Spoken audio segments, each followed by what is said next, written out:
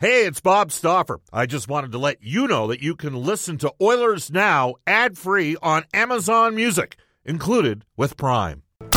We return to Oilers Now with Bob Stauffer. Brought to you by World of Spas, Edmonton's #1 hot tub and swim spa dealer.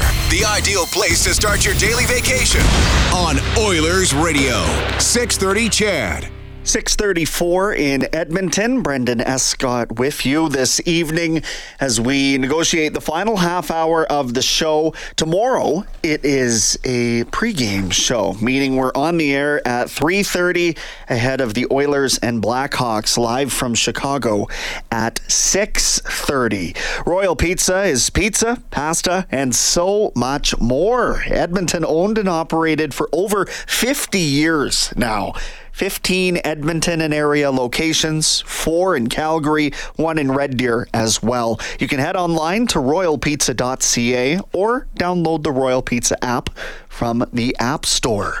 Well, this had to be a daunting part of the Edmonton Oil Kings schedule, heading right out to BC to start the new year, down through the U.S. division. It wasn't just a 7-game road trip. It was 7 games against 7 tough teams and a long one at that.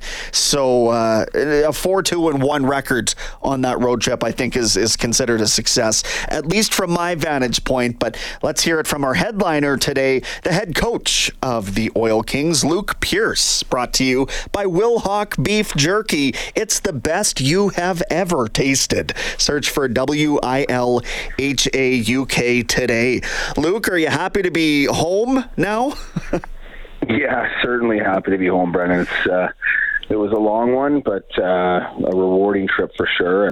But yeah, nice to be back home here. Well, no kidding. And so it starts in Prince George, and sort of in the backdrop of all this, there's a blockbuster trade. Grayson Sochin joins the fold. We'll talk about his production momentarily, but you drop the puck in Prince George against a team who at that time was the tops in the Western League by record, and you were able to come away from there with a 6-4 victory. So maybe just take us through that game and setting the table for what, as I mentioned, would go on to a 4-2-1 roadie. Yeah, I don't think you could ask for a better start, and not just to the road trip, but to the game. I mean, we got out to an early 4-0 lead, scoring 3 in the first, and Ty Nash with a hat trick in the first period, and you could just tell a really rejuvenated looking group, and adding some guys back from injury, and Adam Yeko and Skylar Bruce, those are big additions. And as you mentioned, a trade that kind of happened over the break there that was announced that day, and I think sent another shot of energy through our team, and we played extremely well. I think caught them a little bit off guard, and it was a great way to get some momentum rolling on the trip, especially knocking off a team at the time, like you mentioned, was top of our league. So you go through Prince George, Vancouver, another game you won, second in a row, and at that point you add Grayson Sochin, who, for those who missed the story a couple of weeks ago, he's a second-round pick of the Florida Panthers. He comes to the Oil Kings organization in a time for a player like him, you don't really often get that chance until he's sort of a 20-year-old to make a trade at him. Already the returns, Luke, and I don't need to tell you this, but for the listeners, 6 points in 6 games, 4 goals, clearly a big part of the future here. Yeah, no question, and I think there was probably some eyebrows raised around the league, and I think even probably with our own fan base on the addition of a player of Grayson's caliber, and just kind of where we're at in our, in the rebuild and the structure of our team. And I'll give Kurt Hill a ton of credit. I mean, he's an aggressive general manager, and saw an opportunity to add a real good player, not just this year for our team, but for the future as well. And he's a guy that's going to help our dressing room and some of our other young players just learn, a little bit more about what it takes to be a pro. And we've seen that in the past with having real elite players working together and how hard they push one another. And it was something that we've been targeting. And I give Kurt a lot of credit for adding a player of Grayson's ability. And he certainly, lived up to his billing so far here with our team. A slow start to the season for the Oil Kings. Finding scoring, I think, was maybe a bit of an issue. But now when you look at the stats sheet, you've got Ty Nash, a point per game. You've got Skylar Bruce, a point per game. You've got Adam Yeko, nearly a point per game. Gavin Hodnett has found his footing and actually leads this team once again in scoring. So there's clearly plenty of foundation to build around. And I think you touched on it there, Luke, when you get the ignition, that fire starter that a player with Grayson Sochin's ability can have. I wonder how inspiring that is to the rest of the group. And hey, we can, maybe not the top of the division or anything like that, but I imagine it makes showing up at the rink a lot more fun for these guys. Yeah, there's no question, and I was impressed all trip long with their resolve. I mean, I thought maybe one of the best games we played was in Victoria and ran up against a hot goaltender and lost in overtime. But then for the way we played in Everett, and you could just see a different demeanor.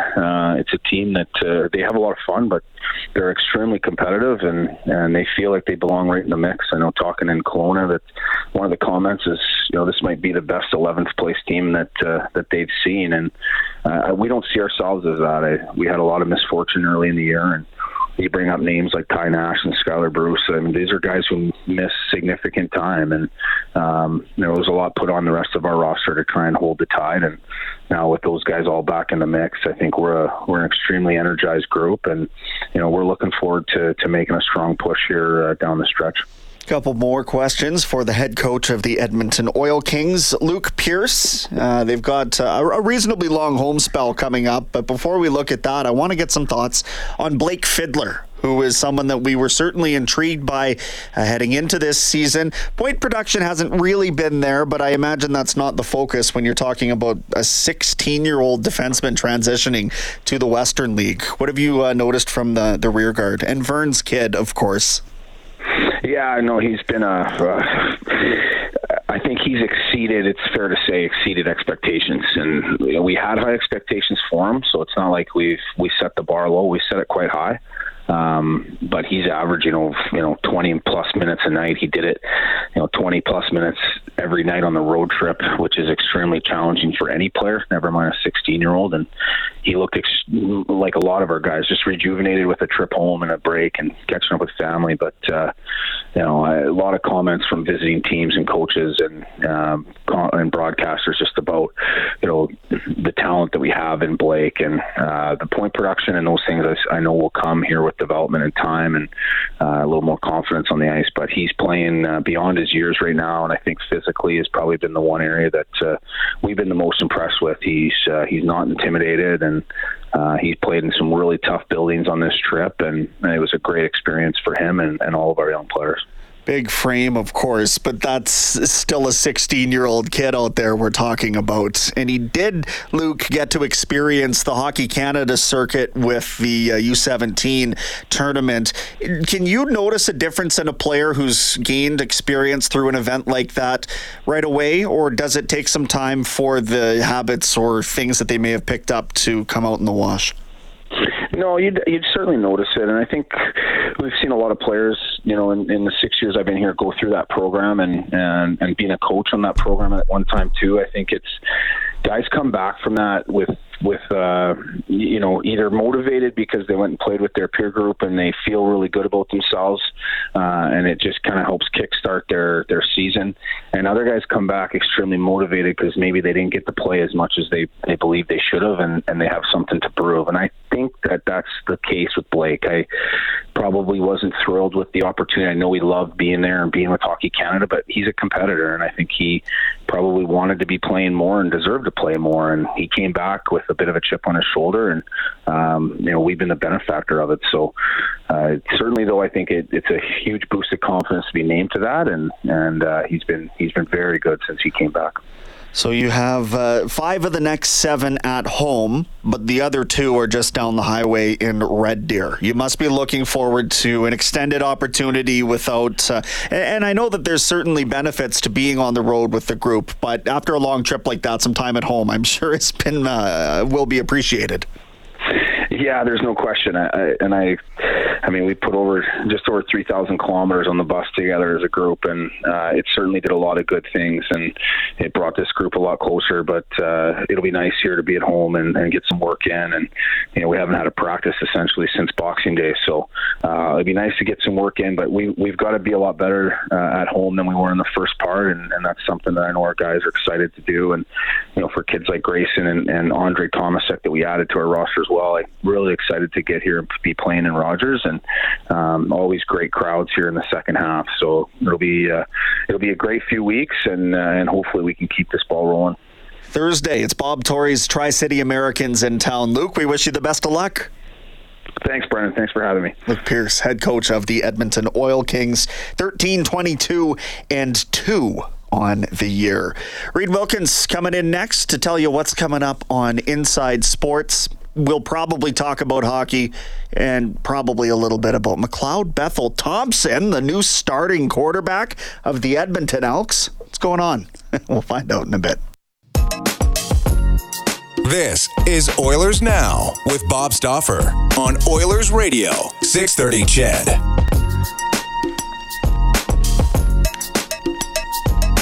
Let me tell you, I think there's a lot of people just cheering for the Washington Huskies in this National Football or National College Championship game just for the sake of wanting to see someone other than Michigan or a mainstream team win. And that's fine. I've been a Washington Huskies football fan since I was probably 15 or 16. Grew up in BC, so it's sort of the closest team that you can cheer for, and that's how I've always affiliated. So to see them at this stage of the game is pretty exciting, but they're getting shellacked a little bit by the Wolverines. It's 17-3 in the second quarter. I just want to see a team from a conference that technically... It still exists? Well, it still exists, but they're going to have two teams next year?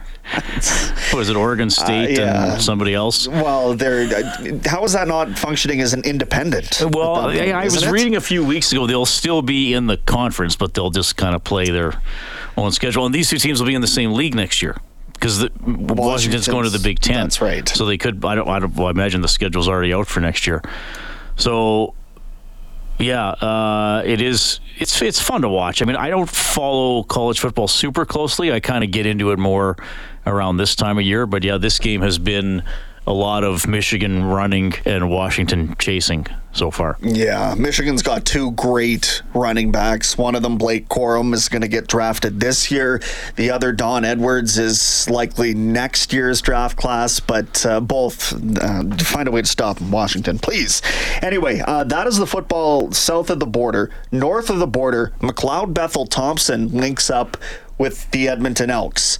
Consternation because Trey Ford is the incumbent and just lost his seat to somebody that may well be more impactful this year, but are you willing to lose your former first-round quarterback because he's not going to see the field now? By the way, yes, Washington and Michigan play each other October 5th next season. In Michigan? In at the Big 12. I'm not sure who home is. I can't tell on this grid. That's fine. Yeah, I mean, I'm sure Trey Ford doesn't feel great. I thought Chris Jones and MBT said all the right things today. I mean, there's almost the sense of this is a one-year contract, and that's it. So, they're not talking about, okay, MBT, show us what you can do, and then we'll sign you till you're 40. It almost feels like this is a year in which we need to win. The team's been horrible, 3 years, and really even the last year and a half under Moss weren't that great. No. So, I mean, it's kind of going back to almost 2017 when you felt like the team really had a legitimate chance to win the Grey Cup. So, they're trying to turn that around. Look, right now, this moment, McLeod Bethel Thompson is a better quarterback than Trey Ford. He led the USFL in passing yards last year. I didn't realize that. He did. He played all 10 games and one or two playoff. I can't remember if they played one or two playoff games, but he's a good quarterback. I don't consider 35 old, especially. I mean, a lot of quarterbacks play mid-late 30s or beyond now if they want to. It's just how is this going to be handled with Ford, and whether it's fair or not. The fan discussion and media discussion, Chris Jones doesn't like Trey Ford, which I don't really think is true, but you look at what happened last year where you had a team literally being shut out twice and not moving the ball a lot for the first 8 games of the season, and Ford's not getting into action and all these other discussions. Did he draft them to be a receiver, to be a DB, to take advantage of this rule that you could have 2 quarterbacks on the field, all that kind of stuff.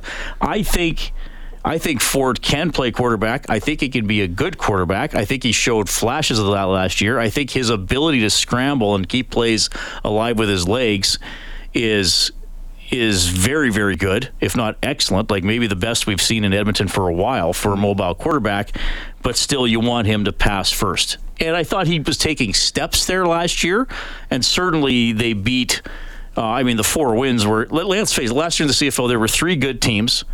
There was a decent team that actually wound up winning the Grey Cup because they became good at the end of the year, and then there were 5 teams that weren't very good. I mean, usually it's like 3-3-3 if you divide up the tiers. Yeah, and in a 9-team league, to have 5 teams that aren't very good is tough. So, but that's maybe also the opportunity, because Calgary might not be good again. Saskatchewan might not be good again. Eventually, Winnipeg's just going to age out, to use a college term. Yep. To me, it's BC's division if you're looking at it right now. So maybe there's the opportunity for the Elks getting the ball, with an experienced quarterback who can get the ball to those receivers to make an impact and use Ford maybe in a unique role. And let's face it, Escott, as we've seen, most quarterbacks don't make it through all 18 games. No chance.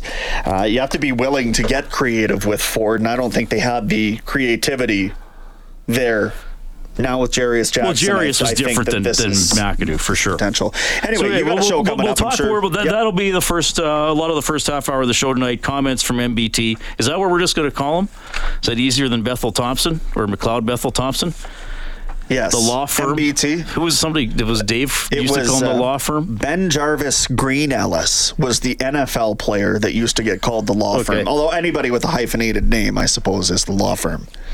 We'll have comments from Jones and from MBT. We'll talk some Oilers, of course, as they get ready to go tomorrow. Kelly Rudy is on the show as well. He will touch on Zach Hyman and Knobloch's demeanor behind the bench. 2 good things that are driving the Oilers' success right now.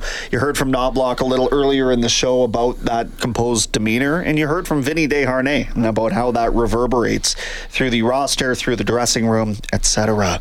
This day in Oilers history is brought to you by New West Travel. Join an exclusive 4-night trip to see the Oilers play the Stars in Dallas in April. Give New West Travel a call. We go back to 2003. Fernando Pisani made his NHL debut in a 1-0 road win over Anaheim. Played 35 games in his rookie season, had 13 points. Drafted in the 8th round of 1996 by the Oil. You talk about taking the long road to the NHL.